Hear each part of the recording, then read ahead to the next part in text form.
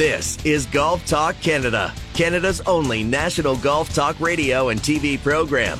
Presented by TaylorMade and the all-new Stealth 2, Stealth 2 Plus, and Stealth 2 HD carbon woods. Designed with more carbon for more forgiveness.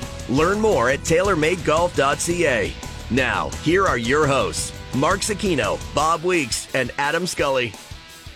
Good morning, golf fans, and welcome inside GTC. Scully and Weeks alongside Zecchino joining shortly. Bob, a beautiful weekend in the GTA. Did you get out and play? I did. I got a little game on Friday. I had a little game on Saturday. It was like night and day. Friday was terrible. Saturday was okay. But that's golf, isn't it? That really is golf. And it's this time of year. It's still early, obviously, in the season. We're going to get into the specifics of my Saturday round a little later in the show because it was wild to say the least in terms of birdies and eagles and double bogeys and the works. But it's great now that we're in a stretch, Bob. It seems that the weather's turned, and it seems for the next 2 weeks, the long range forecast is, mid-20s and not much rain. And that's just all good things for the RBC Canadian Open now, which is 10 days away now from getting underway officially. Yeah, that's right. And I will say that I've talked to a couple of players who played the course in prep, and it doesn't look like it's going to be a long course by their standards. I've heard a lot of wedges are going to be coming out to play, but I think it might be a little quirky, but I think it's going to provide a good test. Yeah, I'm looking forward to that. And speaking of the RBC Canadian Open, tournament director Bryan Crawford will join us in the next segment for a full preview of the RBC Canadian Open. Can't wait for this to get underway. Of course, the Z-Man will be by. We'll have winners, weird and what. We'll recap the Charles Schwab Challenge as well. Quite the finish at the Charles Schwab Challenge. But first, let's hit it with some news and some headlines. News and headlines are brought to you by Sandbagger Hard Seltzer. Sandbagger. Everybody knows one. Okay, Bob, a lot of the talk heading into the Charles Schwab Challenge and after the PGA Championship was the Block Party. Michael Block, and doing all these interviews, and he was scanning through thousands and thousands of texts. And then he showed up to the golf course on Thursday specifically. And, what more could you expect, right? The guy obviously didn't finish well. He shot 81-74 and, was nowhere near making the cut. But he was sort of put in a tough position, was he not? Oh, without a doubt. I think his performance the week before at the PGA Championship was otherworldly. And I think that, when you get into a position like that, obviously what happens afterwards is a lot of distraction. He's getting pulled and pushed in different directions. He did 30 plus interviews. I mean, he was on overdrive. I saw that or I heard that, I guess. And when you think about everything that went his way, it's hard not to understand that he wouldn't have had a bad weekend or Thursday, Friday. I guess he didn't even get to the weekend. But I think Thursday, Friday, 81-74. Nobody cares. They were out to watch him. They were out to see him. They were out to talk to him. They were out to get their picture taken with him. And I think that's a good thing. I think he'll be a little bit more prepared for the RBC Canadian Open. I'm not saying he won't have a lot of pictures taken. I won't do a lot of interviews. But I'm kind of happy for Michael Block. He's a good guy, and he's earned what he's getting right now with these two tournament starts. It would have almost been better if he had a week off, right? If he had a week off to relax and chill and try to get up again for the Charles Schwab Challenge. But yeah, looking forward to seeing him here for the RBC Canadian Open. And like we mentioned on our show last week, the pairing that he'll have for the first and second round, I'm sure that'll be interesting, and maybe we'll draw some eyeballs. A big story heading into the PGA Championship as well was Jordan Spieth and how he revealed before the tournament that he had a wrist injury. It was week to week, but then he shows up at Oak Hill. It seems to be okay. It was taped up sort of up his forearm.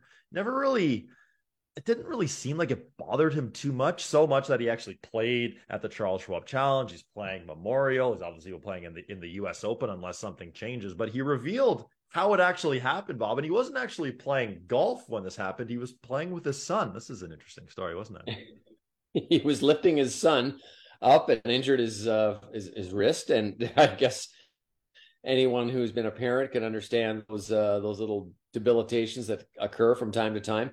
And I think, going back to the PGA Championship, we were watching him there and seeing if he was going to play. And we were talking to his caddy, Graham Dillette, our analyst, was talking to him and finding out what was going on.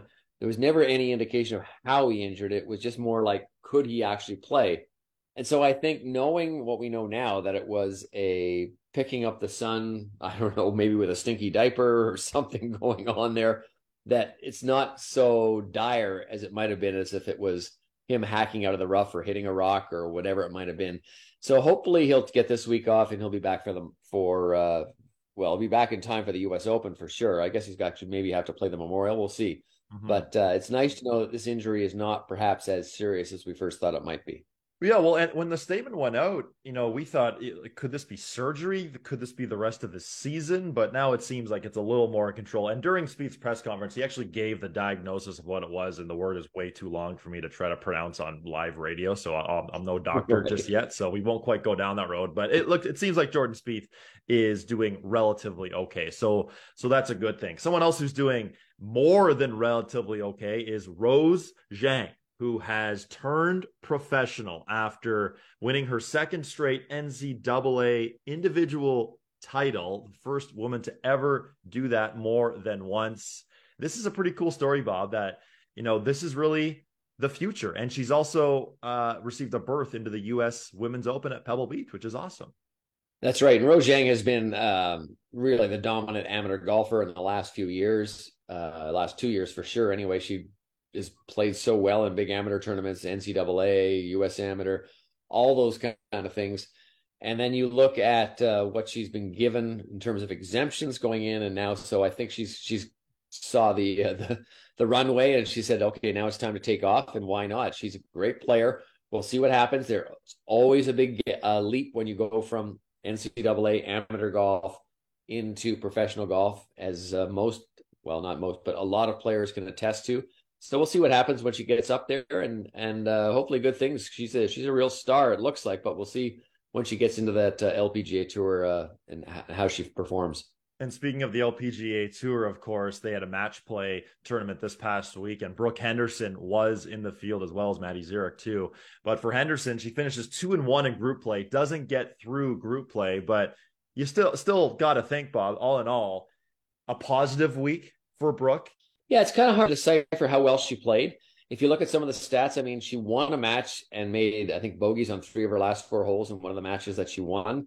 And I'm not really quite sure how to decipher that. Of course, you could say she's just playing against her other opponent. So as long as she makes those and the other player doesn't, or makes worse than that, then she's okay. I'm still a little, I won't say nervous, but I'm a little unsettled as to where her game is at this point. And I think when we get back to a stroke play event next week, we'll see what happens. But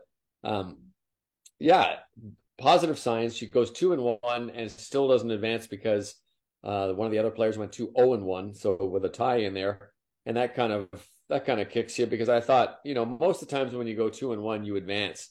Right. This is a hard one to swallow, I'm sure, for her, but maybe this is baby steps, and she's going to advance in the big picture a little bit better. Yeah, totally. And I mean, it's got to be a positive for Brooke. Since that season opening win, it's been a lot of sort of bizarre play, I guess you could say. She struggled a little bit in a lot of facets of her game, most specifically her iron game. So good for Brooke to have a positive week here as we move forward. And speaking of positive weeks, looking at the LIV leaderboard, LIV DC, where Harold Varner III, the champion, a one-shot win over Brandon Grace. But we got to talk about Brooks Koepka, because here's a guy who finishes T12, which I got to say is pretty impressive, given the preparation or lack thereof that he probably had heading into the tournament. I mean, we saw it all on social media. We saw he was at his Panthers game, or his Peas game, as he and only he likes to call them, the Miami Heat. Back at the Peas game again, he was drinking out of the Wanamaker for what seemed to be all week long. Given how he's probably feeling, how the liver's feeling, Bob, this is a pretty successful week for Brooks Koepka. Yeah, so it's the Peas game, the Heat game, the Peas game again, and you're right. And I think he's deserving of the celebration that he got, and to finish 12th without really a practice round is pretty impressive. So I think that Brooks Koepka is doing a pretty good job with the celebration that goes on.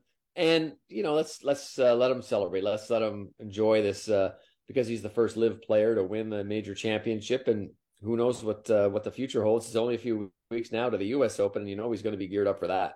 And right now he has the fourth shortest odds to win the U.S. Open in a couple of weeks. It would be his third U.S. Open title. So that would be quite something if Brooks Koepka could get it done. Before we sign off here for news and headlines and go to the other side where we'll chat with Bryan Crawford, Phil Mickelson is back at it on Twitter, which some would say is a good thing. Some would say is a bad thing. I certainly think regardless, it's an entertaining thing because Brandel Chambly put out a tweet that was like 2,000 characters long. Like this thing was an absolute essay. I had to pull out the thesaurus a couple times to figure out what he was actually saying because some of the words just didn't make any sense.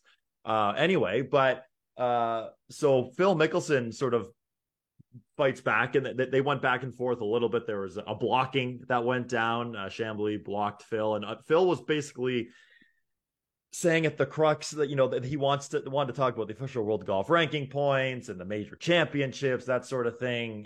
What did you make of this whole argument between Brandel and Phil? Well, those two guys are easily the loudest voices on either side of this debate. Phil likes to sort of let us know what we don't know, and is always sort of couching ahead, sort of saying, well, wait till you find out about this and wait till you find out about that. Brandel has been a guy who's been solid in terms of saying, we shouldn't be dealing with the Saudi Arabians in terms of what their history is. He's got other things that he doesn't like. He's a well-spoken guy. I like Brandel. I've had lots of talks with him. I've had talks with Phil over the years as well. Brandel's a well-educated guy. He uses big words. I don't mind them. I mean, I can understand them, but I think it's kind of a mistake if you're trying to reach out to the average guy. So I would say that it's not the most, not the easiest sort of determination to understand what he is talking about in certain cases, but I do get it. I do think what he's saying is relevant. And I do think what Phil is saying is kind of relevant. I mean, he's firing back and saying, here's this side of it. I think it's an entertaining part if you can get through all the big words in a lot of cases, and that's on both sides. But I think this is not going to go anywhere because these two are very strong on their opinions, very strong on where they stand. And so I think it's if you can, as I say, if you can understand the big words, it's pretty entertaining actually. And it all sort of stems back to Claude Harmon III put out some tweets or was interviewed for a piece where he said Brandel Chambly's a paid actor, and there's many different voices in this. But like you said, this is a story that will continue to happen. Brandel Chambly's not going off TV anytime soon, so he'll be there voicing his opinions, and he has some very, very strong opinions, that's for sure. Okay, on the other side, Mark Zecchino is going to join us, and we're going to go one-on-one with RBC Canadian Open Tournament Director Bryan Crawford. This is Golf Talk Canada. This segment of GTC was presented by TaylorMade and the all-new Stealth 2, Stealth 2 Plus, and Stealth 2 HD Carbon Woods. Designed with more carbon for more forgiveness. This is Golf Talk Canada, presented by TaylorMade. This segment of GTC is brought to you by Caddy Time, the Uber-like app that allows golfers across Canada to find affordable, qualified caddies to any round. Visit caddytime.com. Download the app or talk to your PGA professional today. Welcome back inside Golf Talk Canada. Adam Scully, Mark Zecchino, Bob Weeks, all around the table. Well, next week, RBC Canadian Open Week. We are so excited. We'll be there broadcasting radio to TV Monday through Friday, 10 a.m. to noon. Now joining us to discuss that and much more, RBC Canadian Open Tournament Director Bryan Crawford for a full preview of the week that is to come. Here's my conversation with Bryan Crawford. Now joining us, RBC Canadian Open Tournament Director Bryan Crawford. And Bryan, we're a week out. How excited are you for the 2023 RBC Canadian Open? Yeah, thanks, Adam, and thanks for having us on. Of course, we're pumped. We just got a week to go, so lots of finishing touches and work to do this week. Of course, it's a busy, hectic week now that the golf course is kind of completely closed. But we've been out here for about 15 weeks getting things all set up and ready to go. Our biggest event and biggest build that we've ever had, the RBC Canadian Open. So, it's almost tournament time. We start on Monday of next week, and with our first Foundation Pro-Am, and then have activities really every single day until we hit tournament time on Thursday. So it's a busy time, but it's great that we're back here now. And I know you've had lots and lots of preparation time, but now as we get even closer, how much prep is there left to do?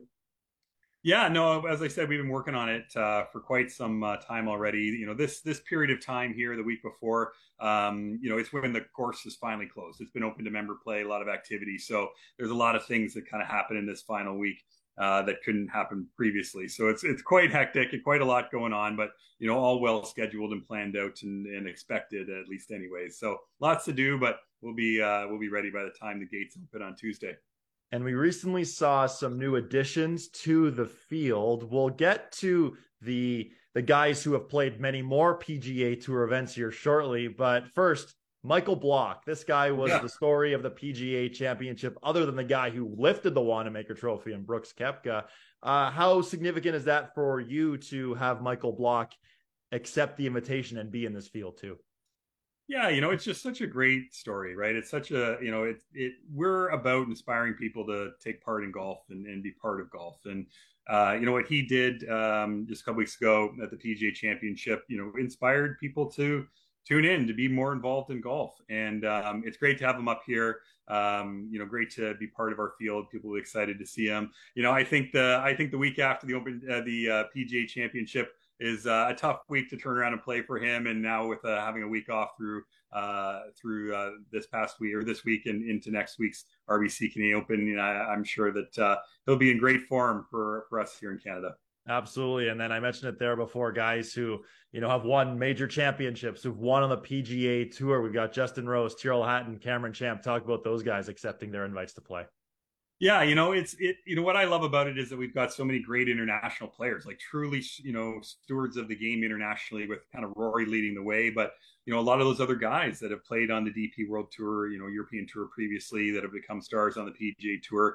We're a national open. We're the third oldest tournament in the world. And it's great to have an international field, representing us, in addition to, so many of the great young, American players like Sam Burns and Thagala and, these great players that, are amongst the best in the game now, and just, so young in their careers as well.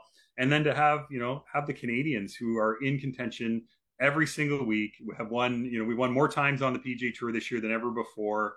It is just a matter of time until one of them win the RBC Canadian Open again. And, we'd love to see it be this year, but we have the best home court advantage ever with having those Canadian players in the field. And then obviously Team RBC, and then all these other great international players that come tee it up here in Toronto.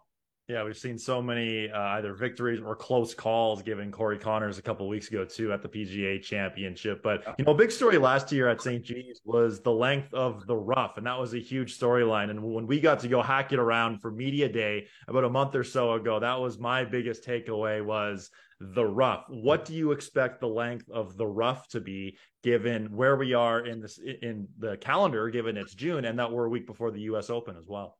Yeah, absolutely. So, it'll be thick. It's not even just the length as much as it is how thick it is. And it's quite a bit more thick than it was just a few weeks ago for our Media Day. So, they kind of aim to get in and around that 5-inch kind of range, and then obviously work it back towards the first cut and towards the fairways. But, it'll be one of the defenses of the golf course and of the hole, and not dissimilar to St. George's, that it'll be penal if you get offline and you're not hitting fairways in regulation. So that'll certainly be part of this golf course, and the guys will need to keep it nice and straight to have an easier time of it.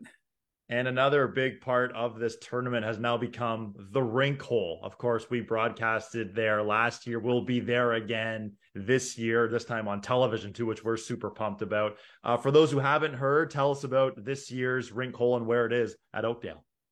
Yeah, absolutely. So this year's rink hole is on the par 3 14th hole. So it's back in just what will be an absolutely crazy area with 13 green, 17 tee, 16 green, and 15 tee, all surrounding the rink hole. We've completely enclosed it this year with both GA and hospitality areas.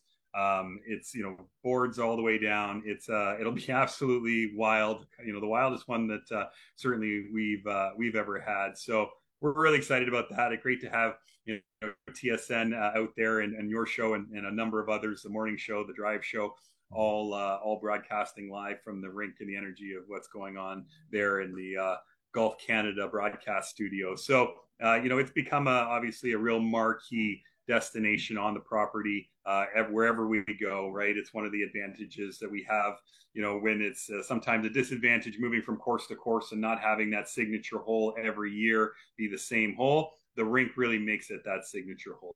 So we're excited for it. It's bigger and better than ever. Certainly. I'm super pumped to be there broadcasting for Golf Canada, specifically on television this year too. Another big part that we have to talk about here, people go to the golf course, enjoy the experience watching golf, and then they can go watch some concerts too at night. For those maybe who haven't heard, who is performing during the concert series? Yeah, so we've got our RBCX Music Concert Series back again this year, happening on both Friday and Saturday night. So both of those concerts kick off around 8 o'clock with some openers and then the headliners following that. So the Black Eyed Peas, former Super Bowl performers and, global superstars are performing Friday night. And then on Saturday night, maybe one of the biggest icons we've had in Canada, Alanis Morissette, playing on Saturday night. And the great thing about kind of the way that the programming works too is that prior to the RBCX Music Concert Series, we have a whole bunch of programming taking place in our Fairway Fan Village on our Sirius XM stage, which is something we introduced last year. So we've got emerging artists, Sirius XM and RBCX Music, emerging artists taking that stage kind of around 7 o'clock before the main stage starts. The Skyhawks, the Canadian Forces parajumping team, will be performing at 8 o'clock on both those two nights again this year. So tons of great programming down there, along with all of our partners, the merch tent, all of our food partners, including the Keg and our Recipe Unlimited restaurant partners, all down there. So kind of a really cool place in between golf and the start of the concerts. And then the concert is right up a set of stairs right next to the fairway. So it's a pretty cool spot, and we're really looking forward to the setup this year. Oh, I can't wait to be a part of that and check it out. Now, for you, before we let you go, there's been a ton of hard work going into this by you, your team, your staff, everyone involved. But what are you most looking forward to next week? I always look forward to, that last hour on Sunday, as the leaders are coming home and, I get a chance to maybe stop and reflect and enjoy it a little bit and watch a little bit of golf for the first time in the week. Usually try to get in and see that group come to the finish line and awarding the trophy and wrapping up what is a job well done by everybody that's involved. And there's hundreds and hundreds of people, thousands of people involved with all of our volunteers and stakeholders and being able to stand on 18 as we award the trophy and appreciate what we've all accomplished and what the Canadian golf community has accomplished with the RBC Canadian Open again this year and turn our attention to going to Hamilton in 2024, which is directly across the street from my house. So it's quite a nice benefit to being there. And we're excited to go back to Hamilton and after what was an amazing 2019. There you go. Well, it's one of the most historic championships on the PGA Tour calendar. It's the RBC Canadian Open, and it is next week. Bryan, thanks for your time today. Thanks so much, Adam. Really appreciate it. We'll talk to you soon. Can't wait for the RBC Canadian Open. On the other side, the boys will be back to discuss what's to come at the RBC Canadian Open and Emiliano Grillo's victory at the Charles Schwab Challenge. This is Golf Talk Canada. This segment of GTC, presented by TaylorMade, was brought to you by Caddy Time, the Uber-like app that allows golfers across Canada to add affordable, qualified caddies to any round.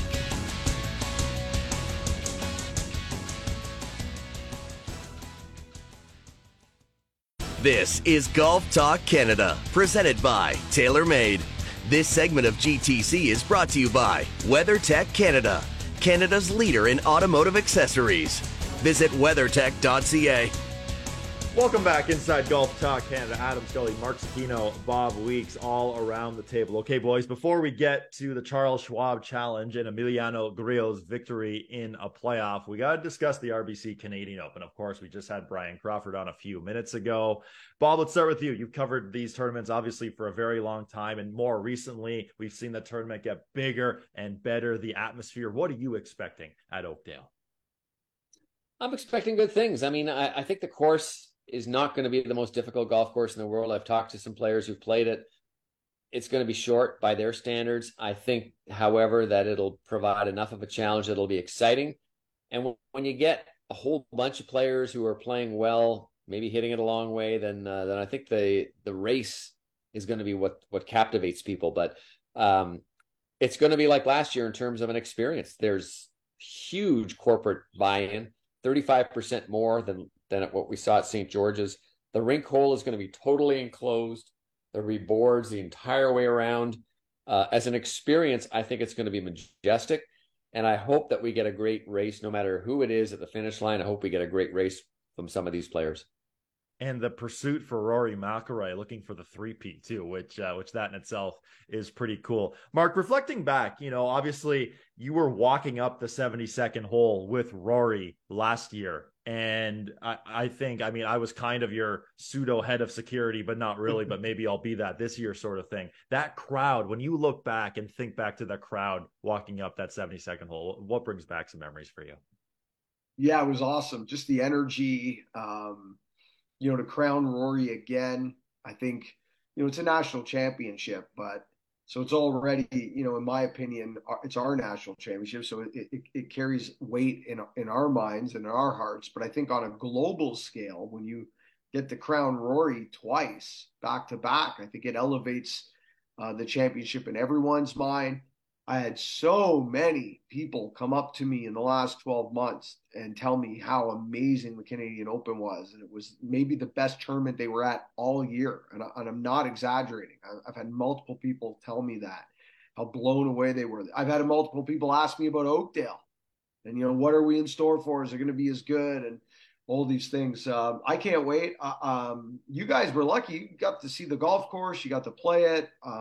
I've never been to Oakdale. In fact, I think off the top of my head, I believe it's the only golf course I really haven't played in the Greater Toronto area. I've played every golf course. I've never played Oakdale. And I'm going to have some work in the first few days we're there to do some recon. Because normally when we show up at Hamilton or St. George's or Glen Abbey, the three of us, we know these golf courses inside out like the back of our hand. I'm going to have to learn Oakdale before Thursday of Canadian Open week. But hey, it's the biggest week of the year for us. Going to be great. Can't wait.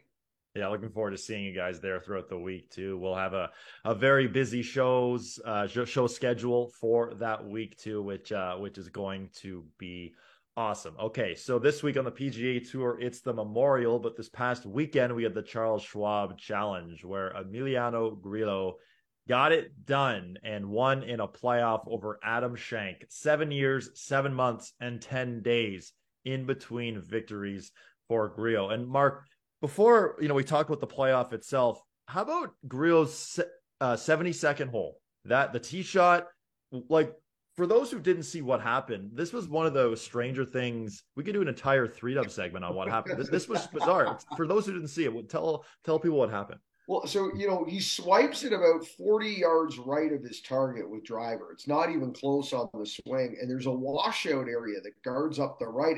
It's not even in play, or it shouldn't be in play. And it's painted red. But there are parts of that where you can't find a red stick and can't find a red line. So at one point, we were trying to determine whether he's actually in the penalty area. Did he cross a red line? Watching the images on television of that golf ball floating away down the river was absolutely hilarious. It's the most bizarre things. And hey, if he makes bogey in regulation, he wins this golf tournament. It's double, goes to the playoff. And he got lucky in the playoff too. Don't get me wrong. That was a hell of a shot he hit on 16 and make birdie and win, but he covered that bunker by about 2 feet and leaned on a 9-iron. He flew that 9-iron. That 9-iron had to fly 185. It was crazy. Just leaned on it. He was 192 hole. That thing, Bob, when's the last time you leaned on a 9-iron? 185. Yeah, that was when I was laying up for my third shot, but it was it wasn't going 192. Oh man, yeah, it was. But all in all, a great event, great golf course, and we'll get into that a little later in the show, Mark, in Winners Weird and What, because the golf course again was exceptional. I know there's a reno coming here Monday morning. It gets underway, which is pretty wild that's going to happen. But Bob, so that was the strange of Emiliano Grillo. But one of the cool, heartwarming, great stories we'll see, images perhaps we'll see, is, you know, he's warming up for the playoff, and there's a kid and there's his father standing behind a gate, and Grillo sort of waves him over, and then he gives the kid a golf club and he starts hitting balls. Like, how cool was that? And the only difficulty was that the kid, I think, was a left-hander, because the way he was doing with a cross-handed grip, and he was hitting them in the first one, they didn't show. But I think that's pretty cool. And I think that kind of shows you how Grillo is a little more relaxed, a little more at ease. He's not really driving it in there in terms of what he needs to do, but he did start hitting some shots. He realized he had a little time, but even in that moment, he said, boy, if I bring this kid over, what's the benefit going to be to that kid? Even if I don't win this tournament, this kid is going to remember this for the rest of his life. And I thought that was an amazing show of gratitude for this little kid from Emiliano Grillo. Yeah, I loved your tweet shortly after, Bob, when you said, I love this game. And it's stuff like that where we do a segment on SportsCenter from time to time called Why We Love Sports. And that's one of those moments where it's like, it gives you the chills a little bit to think that, you know, Grillo could have easily been stewing after potentially throwing the golf tournament away, but here he is making this kid's life, and he'll forever be a fan of Emiliano Grillo. So that was just really cool. Speaking of really cool, perhaps, I mean, you guys both had Scotty Scheffler on your TSN Edge team yet again. And yet again, I mean, come on, like T3 Scotty Scheffler, this guy's a robot, basically, a T12 and better machine. Mark, is it frustration that's going to set in here before he gets another win? Like, what do you think? There has to be some frustration, but I mean, the minute he finds his putter, he's going to win like 4 or 5 events. It's going to be crazy. I mean, he's so dominant everywhere else. If you look at his putting stats this week, he finished 1 shot out of that playoff. 1 shot. He gave up almost 5 shots to the field in putting. Okay. So, 5 shots right there. To the leaders, to the guys Harry Hall and Adam Schenk and Grillo, he was giving 10 shots or more to them in putter. 10 shots in putting to the guys that eventually went on to play in a playoff and fight for this championship. If he just putts average, if he putts 0.00, he wins this tournament by 4 shots. I mean, it's crazy. He finished 72nd in strokes gained putting. 72nd, almost to the bottom of the bunch that actually made it to the weekend. Yet he was 4th in strokes gained total. How are you 4th in strokes gained total when you were negative in putting the entire week, giving 5 away? Bob, I mean, you and I sound like broken records, Bob, but it's true. If he putts half decent, he's going to win 3 times this summer. He's very much, or this performance is very much like what he did at the PGA Championship, because I think he could have won that one if he had been at his B game. He was at his C game, and it wasn't all putting last week, but a lot of it was putting. Same sort of thing at the Players Championship. He wasn't a great putter, but he was a super clutch putter, and you've got to make the putts at the time when you need them most. This week was sort of less than that. This was kind of, he missed a couple of like 5 to 7 footers if you go back and look at them. And I think, he's probably kicking himself saying, if I make 2 of those over the first 3 days, I'm at least in this playoff, and who knows what happens then. So the big question here is, I know we've seen players tinker with putters, with different kinds of putter, different grip. Mark, is this something where, Scheffler's just try to go, left hand low, like just try something different, try a saw, try something, I don't know, try putting, looking at the hole, I don't know, but just try something different? Yeah, I'm a firm believer. You keep doing the same thing over and over again and expect different results, right? That's insane. So I'm a believer in trying something else. I wouldn't screw around with the grip just yet. I don't know how you guys feel, but I might go with a different look. Let's take another look. Let's try a spider head. Let's try something like that. Just a different look, just to shake it up. Just so when you look down, you're seeing something different. Maybe take a look at some numbers, maybe a ½ inch here, 1 ball here, half a ball there in ball position. I don't know. That's for something with him and his coach to discuss. But often just looking down at something different with some scoring lines might free him up a little. It's worth a shot. I would do that, an equipment change, before I started tinkering with a stroke change and grip change. I think that's that's kind of if you make a change and you've working hard through the summer and things still don't turn around by this time we come out of the US Open, let's say, then you might want to consider maybe like what you're suggesting, Adam, maybe a grip change. Yeah, it's certainly, it's to see how well he is performing, his finishing, and how poorly he is putting. And I know we've made the argument too, obviously, when you hit so many greens, your putting stats aren't going to be as good. But when they're as bad as this, when you're losing 4.5 shots to the field and losing a golf tournament by one shot time and time again, who knows? Maybe something doesn't change for Scottie Scheffler. Mark, we got Bob's perspective off the top of the show on Michael Block, who obviously was put in a tough position. He accepted the sponsor's invite to play. He has that great storybook fairy tale finish of the PGA Championship. He does a lot of interviews in between. Some of his comments were, people were looking at him a little differently. The comment about how if he hit it as far as Rory, he'd be a top 10 player in the world. Like, some people didn't like that. But overall, were you surprised to see Michael Block scoring at Colonial? No. I mean, you and I talked about this on Wednesday, right, Adam, last week. And we said, I said, if he makes a cut, it's a miracle. There's a reason he's a club professional. And what he did at the PGA Championship, and that's not an insult to PGA professionals around the world. They're great players, great golfers, and some of them still compete at a very high level. But what he did at the PGA Championship is such a big deal and has caught in so much of a spotlight and captured the imagination of the golf and sports world, is because it's a miracle on ice. It is Tin Cup. It's not supposed to happen. And it did. It happened for 4 days. But to continue it past those 4 days would be unrealistic and go against every statistical data point that we have in the game of golf when he's out there on the greatest tour against the greatest players. And I hate to say this, guys, but I would expect something similar at Oakdale. I mean, I don't really expect him to go on and make a bunch of cuts now. I just don't. But especially the style of game he does play too. He doesn't hit it very far. No, not at all. Ball speed's maybe touching 158 mark. Like, it's not like he's bombing at 170. Now, his son is a different story, which we'll get to in Winners, Weird and What. I'm not sure if you guys have seen some of the ball speeds his son is putting up, but I'll tell you them, and it makes me look slow. Like, some of these distances are like, holy impossible, Adam. Impossible. I don't know.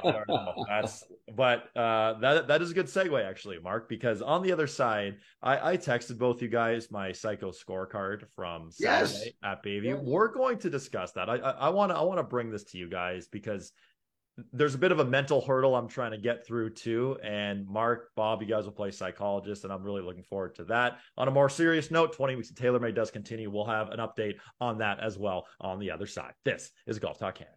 This segment of GTC, presented by TaylorMade, was brought to you by WeatherTech Canada, Canada's leader in automotive accessories.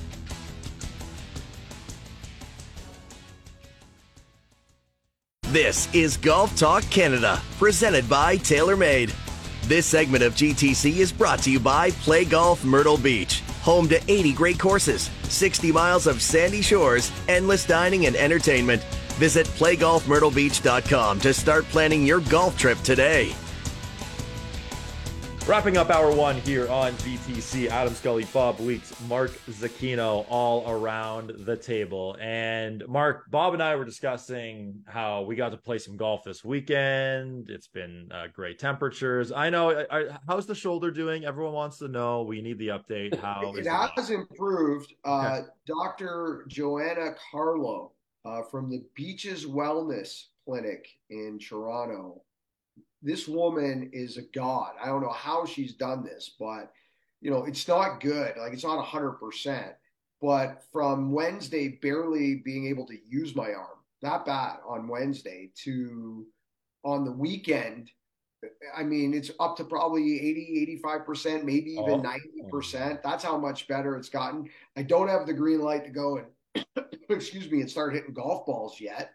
But I'm hoping in the next few days. I'm supposed to play Weston on Wednesday, which is Bob's club, right? So I'm hoping to get that green light Wednesday morning so I can go play Weston. Okay, this is very promising news. I love this for you. So I teased off the end of the last segment where I played on Saturday. I made 4 birdies, I made an eagle, and I shot even par. So there's many ways you can look at that number. Bob, you've seen me play golf many times. It's not shocking, to say the least, that on some holes I can look like a professional. On some holes it looks like where I don't know which side of the club I'm supposed to hold, correct? Yeah, well, no, I wouldn't say it's that bad, Adam. You're just a little what's the best description for your game? I would say I'm looking forward Adam to Scully is long. He's sort of like airmail, but not a lot of address. I think the word we're looking for, Bob, is dispersion. Yeah, wide dispersion. But I'll tell you what, when it's good, it's really good. I will admit to that. Like, we've seen a number of things over the last couple of years. When you are good, you are really good. So I'll give you credit. Well, I'll thank you for that. And for me, the driver was pretty good, which for me is saying something. I'm actually not finished yet. When you're bad, you're really no. I will say, we'll discuss 20 weeks of TaylorMade here momentarily.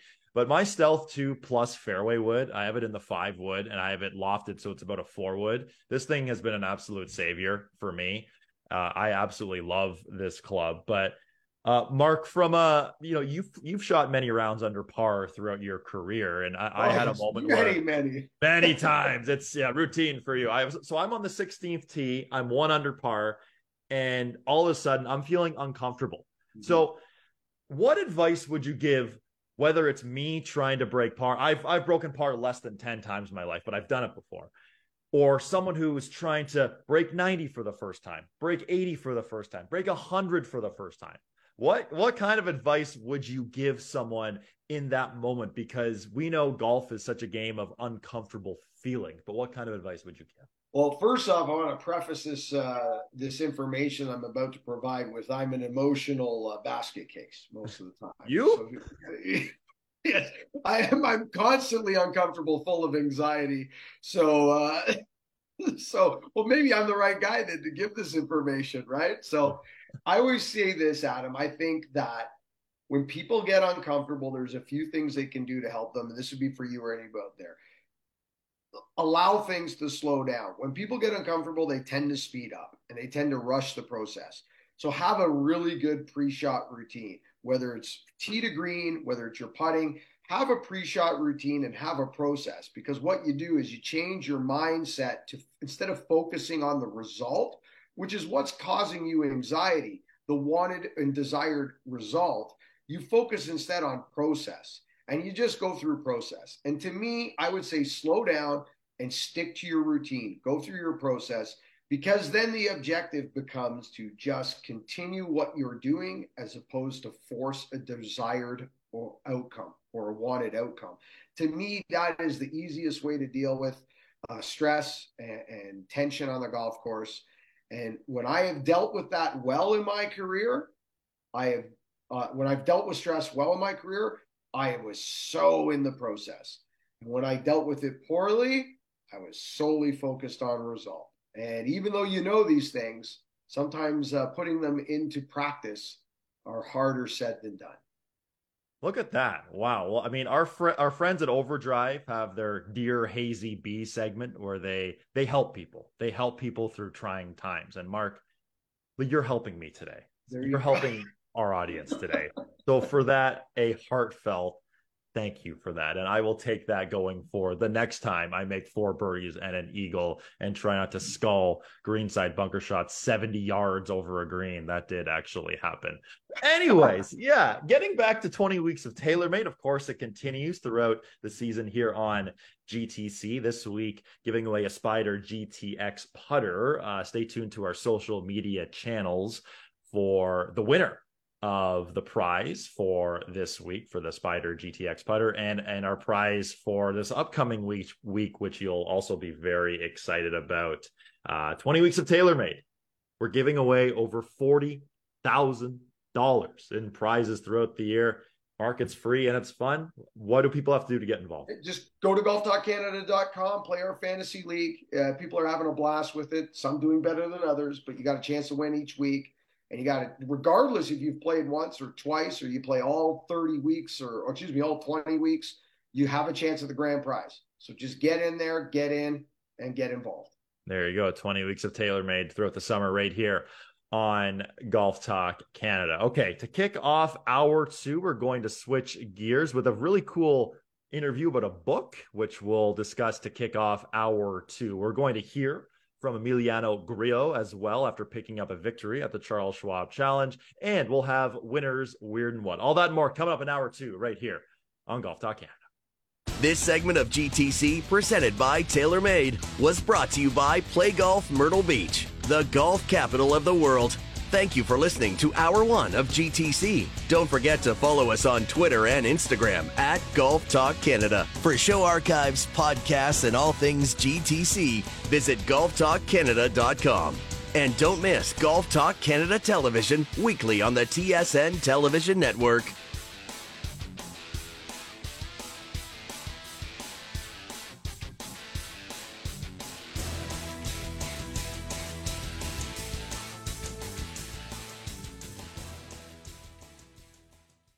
This is Hour 2 of Golf Talk Canada, presented by Picton Mahoney Asset Management. For over 15 years, our focus has been on helping Canadians stay invested in all market conditions, including this one. Why Picton Mahoney? Visit PictonMahoney.com. Now, here are your hosts, Mark Zecchino, Bob Weeks, and Adam Scully. Welcome back inside Golf Talk Canada, Hour 2, the back nine here on GTC. Scully, Weeks, and Zecchino. At the bottom of the hour, we'll have winners, weird, and what. And I'm looking forward to this edition. I'm sure we'll get a rant or maybe an argument or two. Who knows? Maybe something spicy for this week's edition of winners, weird, and what. But now we're going to switch gears a little bit. And we're going to hear, Mark, an interview that you recently did about a book that's coming out. Tell us about it. Yeah, it's Bob Young, who is the brother, of course, of Neil Young, and Neil Young does the foreword for the book. And Bob had an interesting amateur golf career. He was a very good player at one point and spent a lot of time with Mo Norman. And as the three of us know, there's not a lot of people that got to spend time or got close to Mo, or as close as you could get. And Bob's an interesting guy. He's a little eccentric, and he's out there. And he kind of suggests that Mo was into a lot of the visualization techniques and sports psychologist techniques that we are, talking about today with the number one athletes in the world, that Mo was into years ago. So it's a little out there, but it's very interesting. So here's my interview with Bob Young. All right, Bob, thanks so much for taking the time to do this with me, our listeners, our viewers on Golf Talk Canada. The name of the book is Mind Golf, The Treble Genius of Mo Norman. Before we get to the book, Bob, I think it would be appropriate to just give a little background about your relationship with Mo himself. He's a legendary figure, a mysterious figure. Obviously, Canadians have a different relationship with him than the rest of the world. But when you hear people like Lee Trevino talk about him and Jack Nicklaus talk about him, the world of golf loves the legend of Mo Norman. So again, welcome to the show. Can you start there? Can you let us a little bit on your relationship with Mo? Well, I think as the years roll by, and now Mo passed away in 2004. The mystique that existed about him, if anything, has grown, and his level of expertise as a ball striker has grown with it. There's a raft of people out there in the pro tours all over the place who have probably heard of him, and certainly some of the older people would know of him. I think everybody probably does. People who are aspiring great ball strikers. And that's why Tiger Woods and Nick Faldo and others, Paul Azinger, virtually every competitive player is looking to be able to do what Ben Hogan and Mo Norman obviously accomplished. How did that happen? When I knew Mo from the time I met him playing when I was playing amateur tournaments in Ontario when I was a teenager. And then when I was probably 21 or 22, we started to play quite a bit of golf together because he came to Pine Valley Golf Club, which is now the national club in Woodbridge, Ontario. George Clifton was the pro.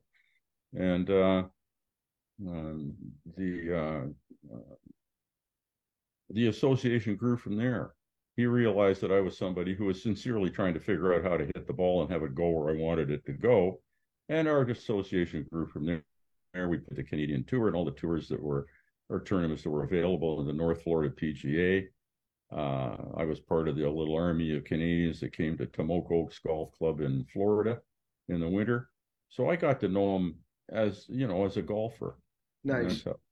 So you had a bond, you had trust, and he felt like you were really trying to figure out the puzzle, so to speak, I guess, of the game of golf. And I was intrigued by it because we played, Mo was so good that the only other person I can think of offhand who was really good was Alvy Thompson. That might be a name you either have heard of or haven't, but Alvy could really play, and he understood it, and Mo knew that, and he had his own grasp of it.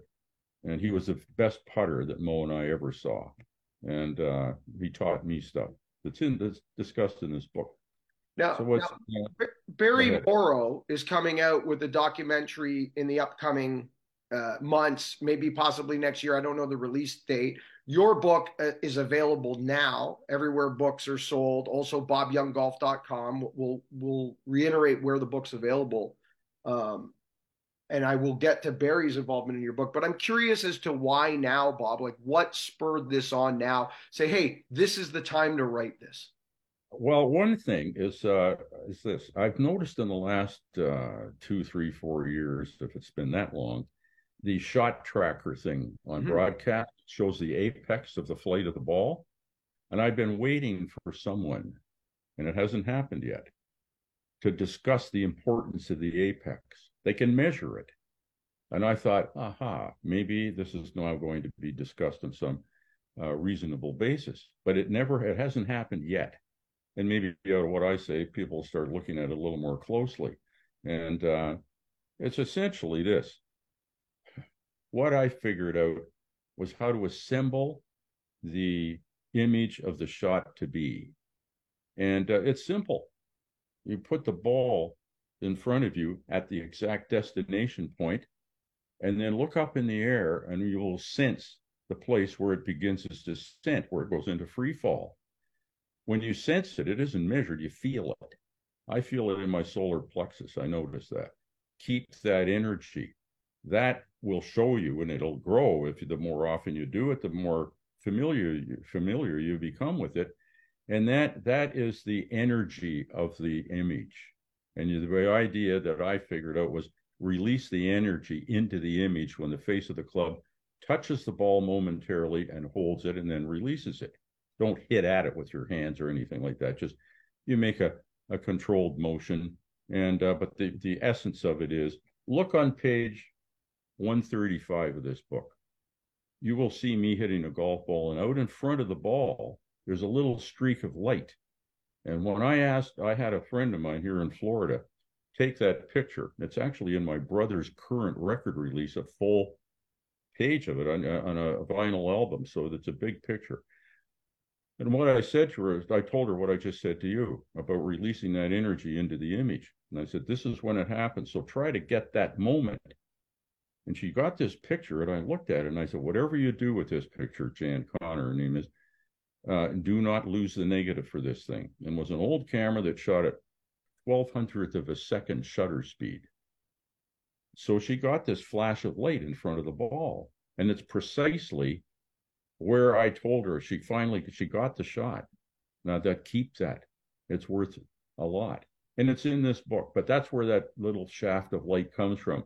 It wasn't created with Photoshop or some other technological wizardry that's now available that I don't understand.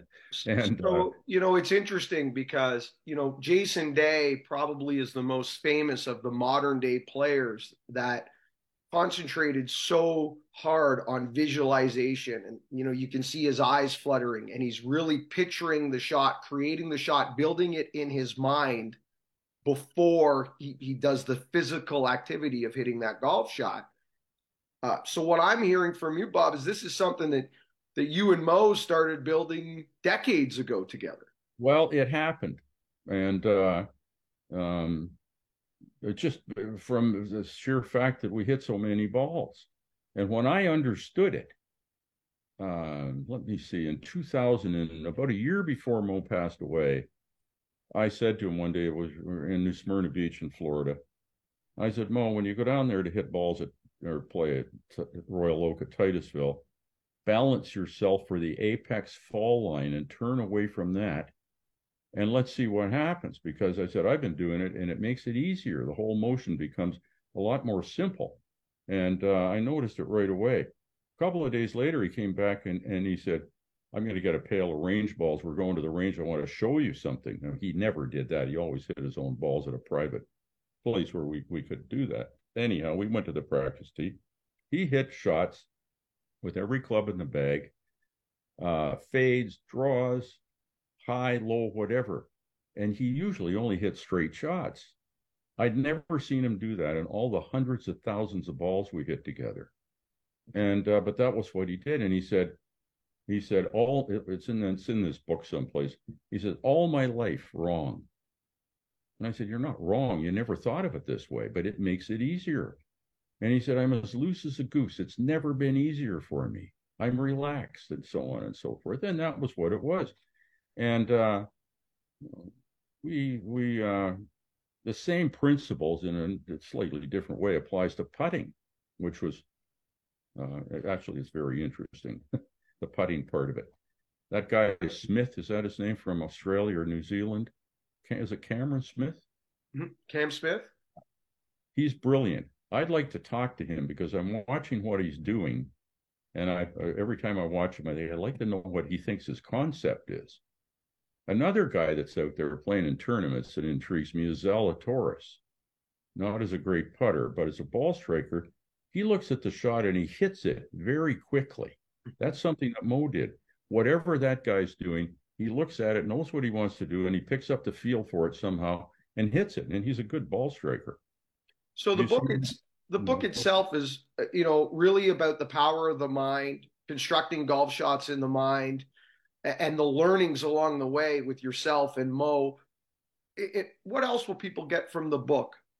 Bob, will they get a window into your relationship with Mo? Right. Will they get some stories along the way to make them chuckle? Because we all know, like, anyone who, and there's not many people, you're one of a handful of people that really got able to build a relationship with Mo.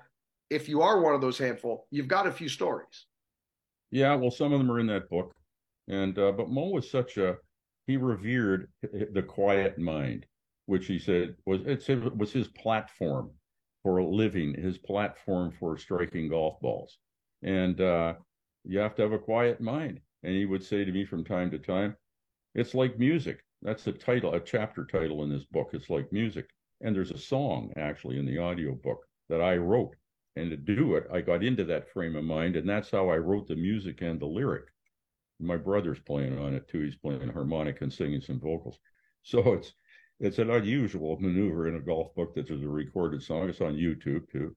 Anyhow, Mo was, that's where he went.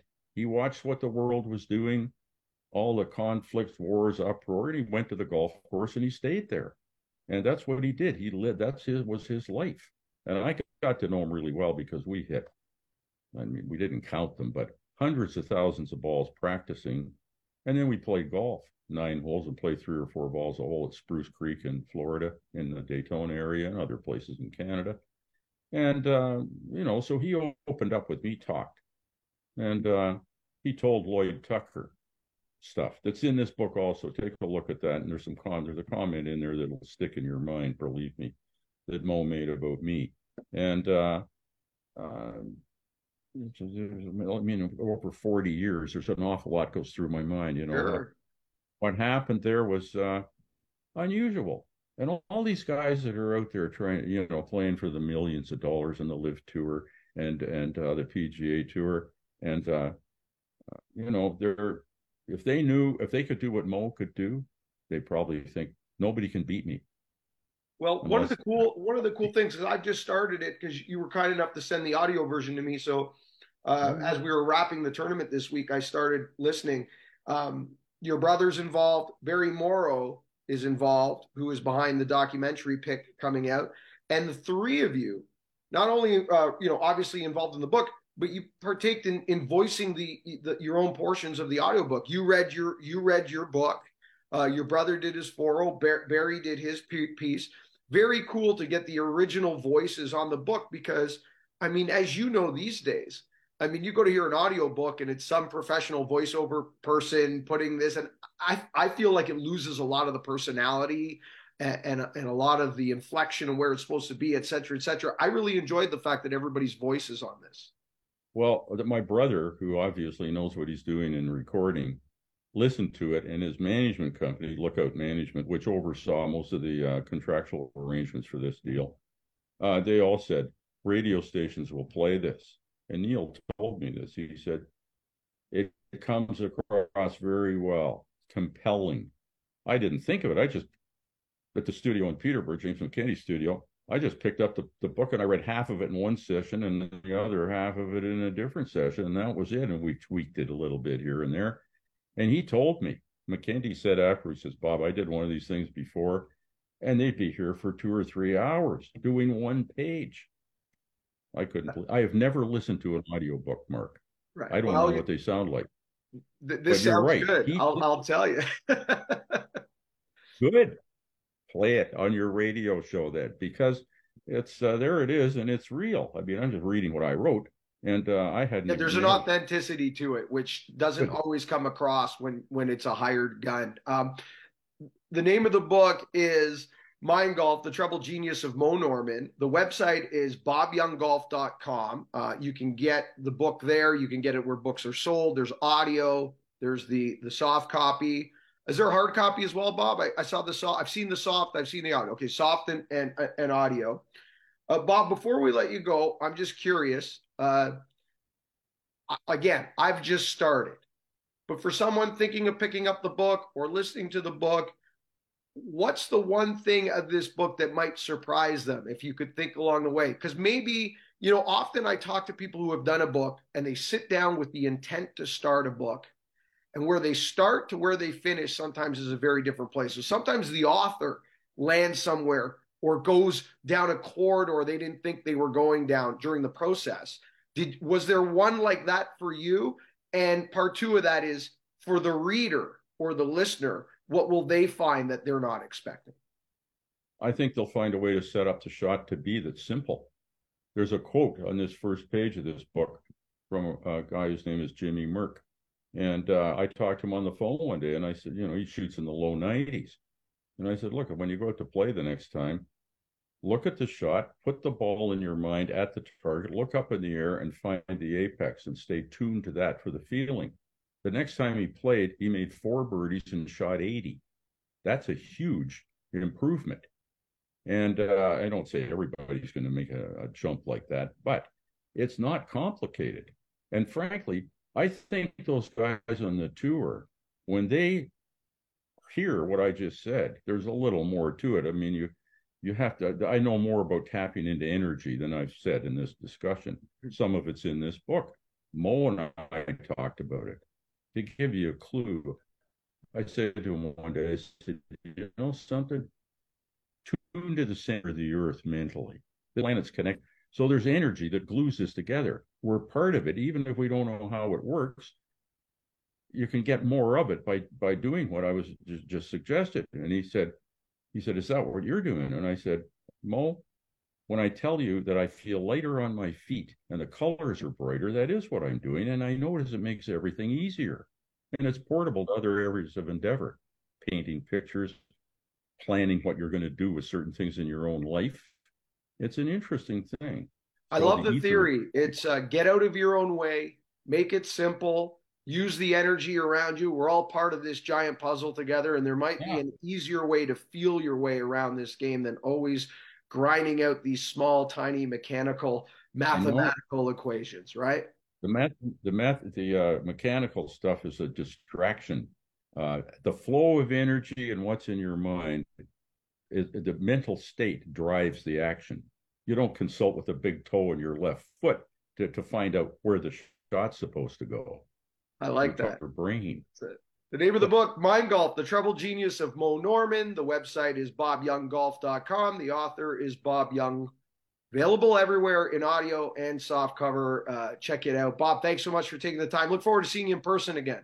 Yeah. Good to talk to you, Mark. Thank you. Great stuff there from Mark and Bob Young. Okay, on the other side, we are going to hear from Emiliano Grillo, the winner of the Charles Schwab Challenge. This is Golf Talk Canada. This segment of GTC was presented by Picton Mahoney Asset Management. For over 15 years, our focus has been on helping Canadians stay invested in all market conditions, including this one.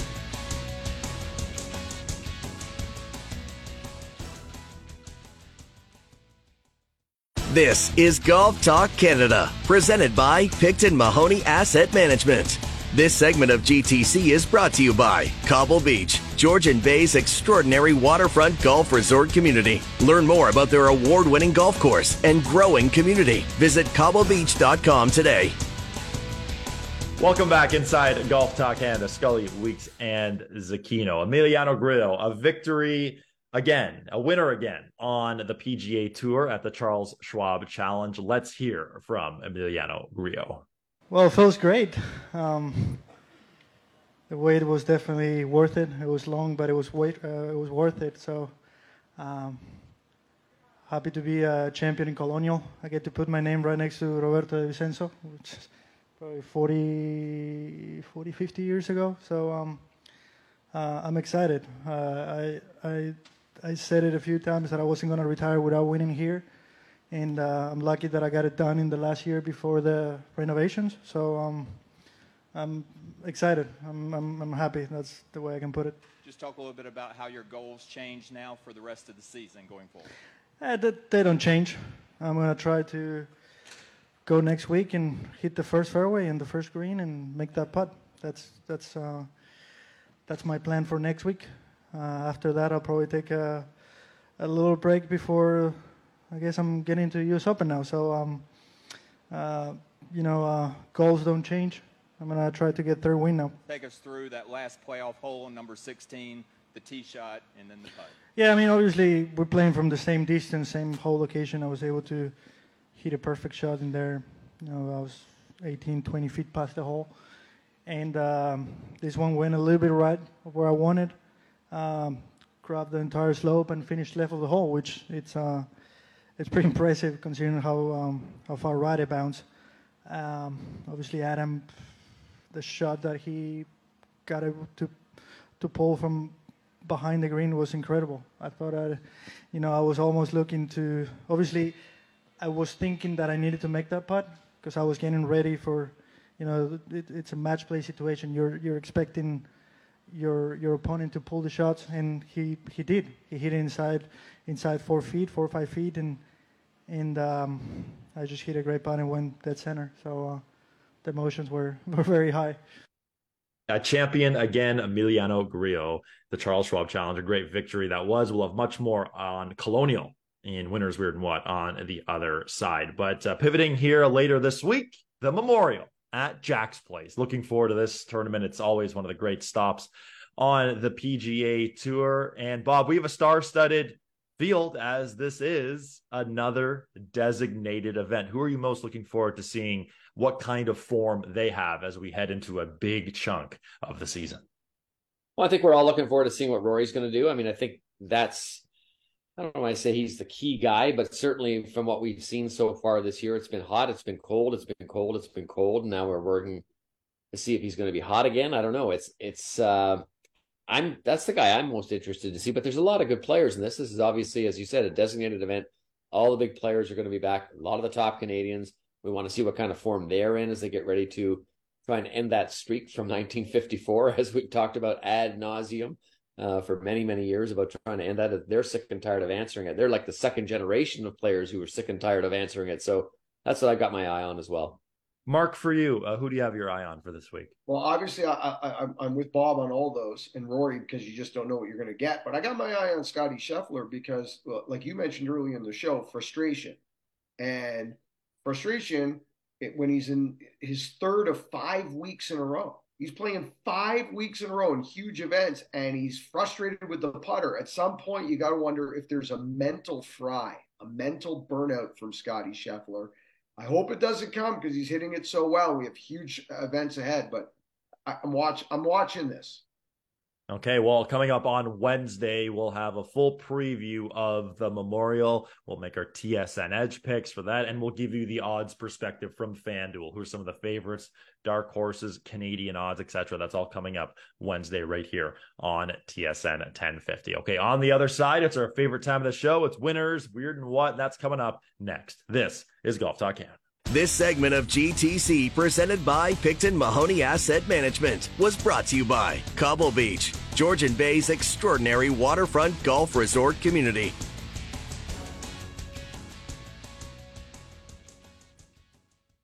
This is Golf Talk Canada, presented by Picton Mahoney Asset Management. This segment of GTC is brought to you by Cadillac. Experience Cadillac. Join one of our agents for a personalized virtual live tour of Cadillac SUVs, sedans, and EVs. Book your tour at cadillac.ca/live. Welcome back inside Golf Talk Canada. Adam Scully, Bob Weeks, Mark Zecchino. Well, every week here on GTC, we like to talk about the good, the bad, the ugly, the weird, the bizarre, the different, the interesting in the world of golf. It is Winners, Weird, and What this week. Mark, you have the tee. I'll answer the question. You want answers? I think I'm entitled. You want answers? I want the truth! You can't handle the truth! All right, my winner, boys, is Michael Block for the approach shot off the concrete bridge on Thursday. Now, he went on to shoot 81. It was not the Thursday that Michael Block was looking for, but I don't know if you guys saw this approach. There's like a giant washout area that dissects the 10th hole at Colonial Country Club in half. He hit it so far right, it went down the cart path and up onto the bridge. And it was kind of almost leaning against the curb, which was a good 12 inches, maybe even higher, 15 inches high. There's metal railings everywhere. He's got a little spot in the sky up over these trees. He hits it off the cart path, over the railing, through the sky, up and around the green, ends up making par. And listen, he comes from the inside, you know, in that golf swing, he kind of drops it inside. But I don't care how far you drop it inside. I mean, if he came over the top at all, just a hair, you're gonna break your wrist here. This was ridiculous. I know, Bob, did you see it? Were you screaming at the TV? I thought this was God paying him back for the hole in one. I really did. What you could see. I mean, it was a miraculous shot. But how it got there and how it ended up there is like the most bizarre part of this entire situation, because generally it would either roll over the bridge, like it was a curved bridge. It was like an arc, right? I mean, how does it stayed on top of the half moon, right? Unbelievable. So that's a hell of a shot in my winner this week. Okay, my weird. Well, we got to go to Scully's man crush for my weird, Bob, because in the middle of Live DC, in the middle of what is, you know, supposed to be this very competitive, serious event that we're all paying attention to, Brooks Koepka, Adam, made a phone call.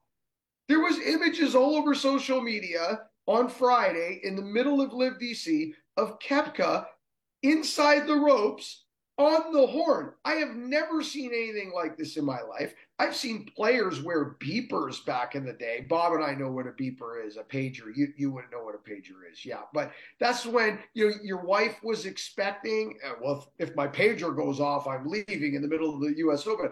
I've never seen a guy take a phone call. When your man crush took the phone call or made the phone call, what did you think? And did you, at any point during this process, Adam, did you think, you know what, I think my shirts need to get a little tighter?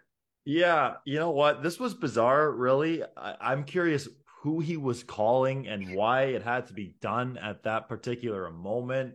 I mean, was it something equipment related? I know he cracked his driver face during the first round, so maybe it had something to do with that. I remember there was a couple of years ago where Joel Damon got fined for tweeting mid-round, where he pulled his phone out and tweeted. Yes. Yes. So maybe this is kind of similar, but I doubt Koepka will be fined for doing this. See, Bob and I just assumed he was calling you, and you guys were he was calling you to tell you what he benched that morning. Right. There was a new GTL, gym tan laundry, record. part of the routine. Absolutely. Yeah. All right. And by what, guys, is what distance problem? What distance debate? Here we are again. Drives me absolutely insane. We got a winner of this golf tournament in single digits at 8 under par. It played 6,968 yards on Saturday. It averaged 1.139 strokes over par. On Sunday, just a hair over 7,000. It played 1.6 shots over par field average. I mean, one of the shortest golf courses on the PGA Tour, 8 under par wins.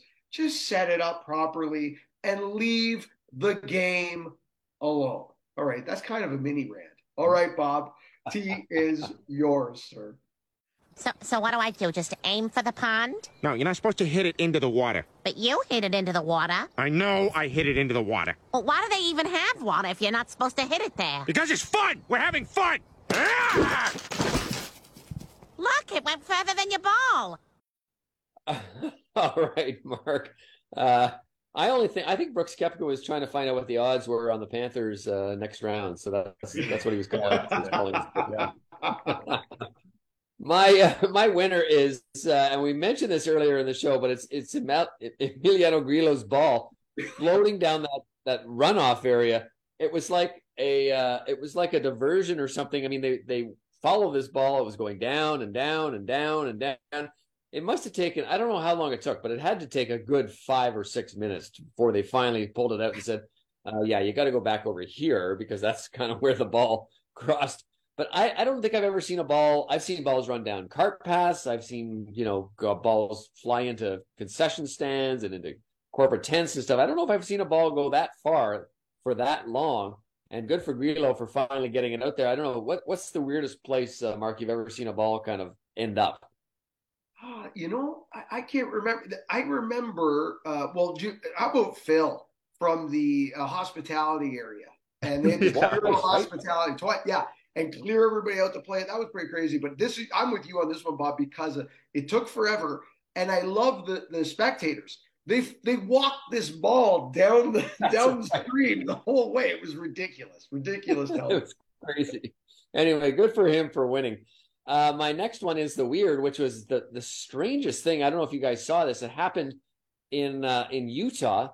There was a golf course there, and it was called the Foxhole Golf Club in American Fork, Utah. I'm not quite sure what that is. But all of a sudden, a sinkhole opened up in the middle of the golf course. It was like the earth parted, and this huge water geyser poured into this sinkhole and basically made the hole unplayable because you had to hit it like 640 yards to get over this sinkhole. And apparently they had pulled out a tree and had ripped up some kind of a pipe or something like this. But this is the most amazing thing. I'm not doing it justice, but you have to see footage of this thing to realize how deep, how fast the water was going, and how unplayable this hole would be. But Mother Nature has twists and turns for us all on the golf course, Adam. Have you ever seen anything weird on the golf course like that other than your golf swing? Oh, I mean, no, I don't think I have actually. I'm trying to think on the fly here of something that I've seen that's as bizarre, as close to bizarre, but no, not off the top of my head. That's crazy. Now my what is actually could be my weird, because I don't know if you guys saw this as well. There were a couple of posts by a Twitter account that's a Live Pro Twitter account, and also got posted up in a couple of media websites, I guess, none of that I would consider sort of top notch or whatever. But there was a rumor, according to these sites, that Nike is going to buy the Brooks Koepka team. This is what they're trying to do on Live. They're trying to sell the teams, just as if it was the Toronto Maple Leafs, the Montreal Canadiens, or the Edmonton Oilers, and they're trying to sell these teams. The only thing I didn't buy to this was that Nike apparently is going to pay. You know what they're going to pay for this team? $2 billion. And when I saw that, I said, there's no way. Nobody is going to pay $2 billion. As good as Brooks Koepka is and as smart as Nike is, there's no way they're going to pay $2 billion to be the first people in to buy a Live team. Go ahead, Bob. Your comments, please. To your point, though, Bob, we got to keep in mind who's reporting this. These are the same websites, the same Twitter accounts reported that they had a deal with Fox. Right? There was that deal. There was a Fox deal. What else? Hideki Matsuyama had signed for $500 million there was that announcement. We've gone through a lot of these announcements, and I mean, I'm with you, Bob. $2 billion's a lot. That might be the largest apparel deal in history, I guess. Eh? Yeah, you can't say 2 billion without putting your finger to the billion, and shaving your head and saying it right. Anyway, Adam, over to you. 348. Oh man, that is sweet. Okay, thanks, gents. I was listening to a podcast this week, and this is where my winner comes in. Gino Bonelli and Joel Damon were on the No Laying Up podcast, and mostly to talk about the year that it's been for them. But another big part of the conversation was a Guinness Book of World Record that Gino Bonelli has had for a very long time. And that record is the most golf holes played in 1 week. So here are the limitations. So you have to play at a golf course of over 6,000 yards. You have to, you can't, a ball has to go in the hole. Like there are USGA volunteers scoring. Like this is legit. It's not like you can bomb one OB right, take a lateral plate up there. Like you got to go back, re-tee, do the whole deal. He went, he was in a cart. He was playing alone. So Bob, I'll ask you, how many holes? Wow. Yeah. 19? Mark? Is that too low? No, I would say 180. How about 180? Mark? 10 to 13. Is it Gino Bonelli with the record or Damon with the record? Gino Bonelli. Gino Bonelli with the record. Okay. And how many holes for the week? How many holes? In 7 days in June. So daylight, not an issue.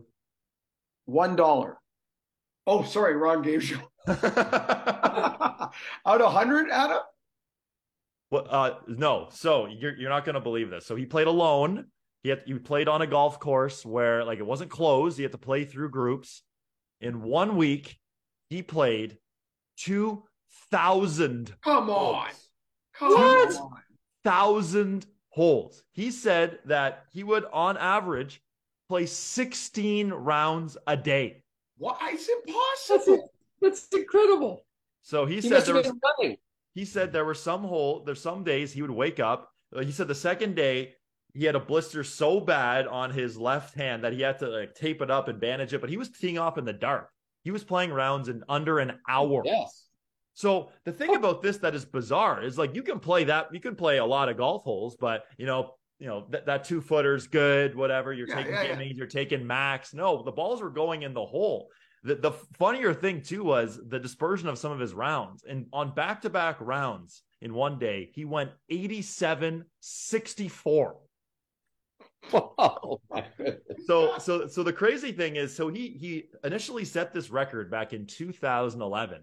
And since then, someone else has gone out and played 2,001 holes in 1 week to set the new record. But he still has the record for most birdies in a single week with 497. So and apparently every round. Yeah. And apparently every round. Wow. And apparently for the week, he was 20 under par. So this is quite a story for Gino Bonelli, who is a Netflix star, I guess you can call it. But when I heard this, I knew we had to discuss it on our show, and we'll discuss it on TV as well. I was flabbergasted at that number, 2,000 holes.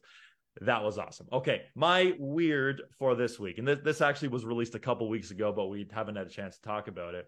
So in one of the TaylorMade promotional videos, they showed this raw uncut footage of the guys on the range hitting shots. And Scotty Scheffler walks up to Tiger and says, "Hey, Tiger, no divots?" And Tiger sort of looks at him like, "Why would I need to take a divot?" And, Scheffler's like every other tour pro who doesn't, if you look at his patch of grass, if you will, around after a range session, it's a straight line really where he's taken out with a bunch of divots. But Tiger says that when he's striking it well, he basically picks the golf ball clean. Mark, I don't know about you, but when I saw this, my jaw was on the ground. I was like, oh my gosh, are you kidding me? I know. I think Tiger's playing with him a little bit because we've seen Tiger over the year trap some pelts and just, even with fairway metal. But Tiger can be a sweeper too. Has anybody hit the 3-wood off the deck in history better than Tiger? Remember the one at the Open, Bob, when he said to Steve Williams, is that the one you're looking for? Remember? Yeah. So he can sweep and pick it like the best of them. I think when Tiger's in the groove, he can hit it any way you like. Yep, absolutely. You know what? Remember what Mo Norman used to say? He used to say, "Me and Tiger, we take bacon strips. Everyone else takes pork chops." There you go. That's the way he described it. Okay, my what this week before we go to break. So we know the Michael Block hole-in-one slam dunk story was awesome. 7-iron, 151 yards. And we discussed earlier in the show, he's not the longest player of ever. Like he's one of the shorter guys in terms of looking at PGA Tour averages. But there's been video released of his son, Dylan, who's the opposite side of the spectrum and then some. This guy, his club head speed is 133 miles per hour. Ball speeds just under 200. When this guy swings, I watched a couple of his videos. I mean, it looks like it's an entire full body experience. He's got one leg off the ground going back, the other going through. He kind of swings it like a long driver, almost like it's not quite the Matthew Wolff pre-shot routine, but there's a bit of a hitch to it. But and the interesting thing here too is that Dylan is also quite a player. Him and a buddy qualified for this year's USGA Amateur 4-ball. So all in all, a pretty cool story here. And I know after we're finished the show, you guys will both check out the videos because your back, or Mark, your shoulder in particular, you might be a little sore watching Dylan Block hit some golf balls. Yeah, it's wild. Okay, boys. On the other side, we're going to have leaderboard updates from around the world of golf and tee up where we're going to be because it's a very busy time for us on Golf Talk Canada. This is GTC. This segment of GTC, presented by Picton Mahoney Asset Management, was brought to you by Cadillac. Cadillac. Experience Cadillac. Join one of our agents for a personalized virtual live tour of Cadillac SUVs, sedans, and EVs.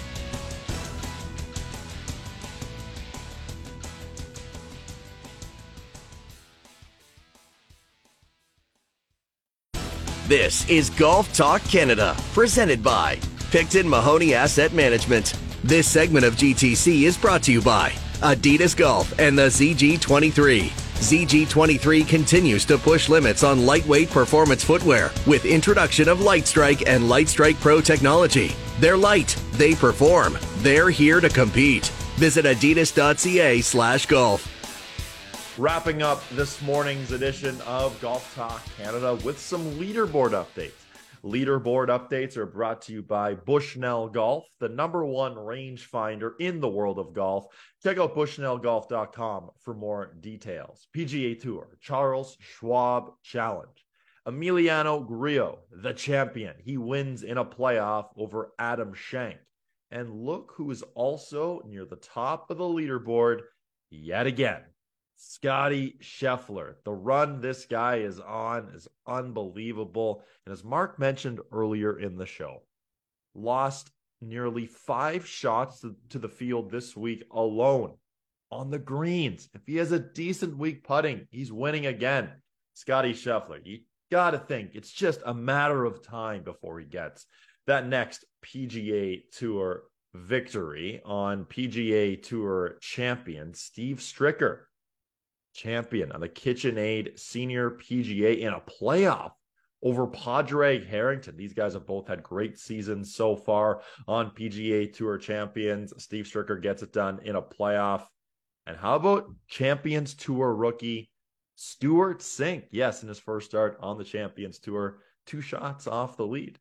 So Stewart Cink finishes third on PGA Tour champions. On the LPGA Tour, we spoke about Brooke Henderson earlier in the show. She was 2-1 during match play last week. Didn't make it out of the round robin round, but still a very solid week for Brooke Henderson. As for the top of the leaderboard, Pajari Anarakam is the champion there. She wins her final match over Ayaka Faru and is a champion on the LPGA Tour.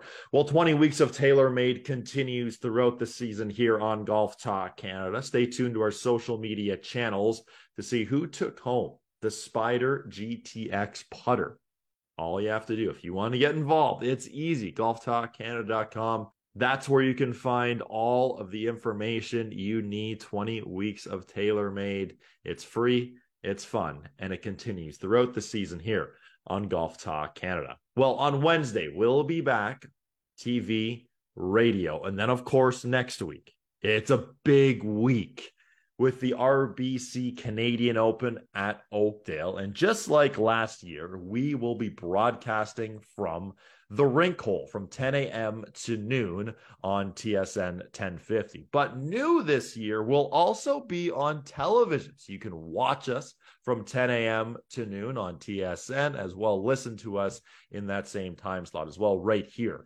on TSN 1050. Can't wait for the RBC Canadian Open. Last year was so much fun, where Rory McIlroy battling down the stretch with Justin Thomas, Tony Finau. Justin Rose had a remarkable final round. And as we spoke about with Bryan Crawford earlier in the show, this year's field is certainly awesome too. Well, thanks so much for joining us this morning here on Golf Talk Canada. And remember, the first good decision for the golf course always starts in the closet.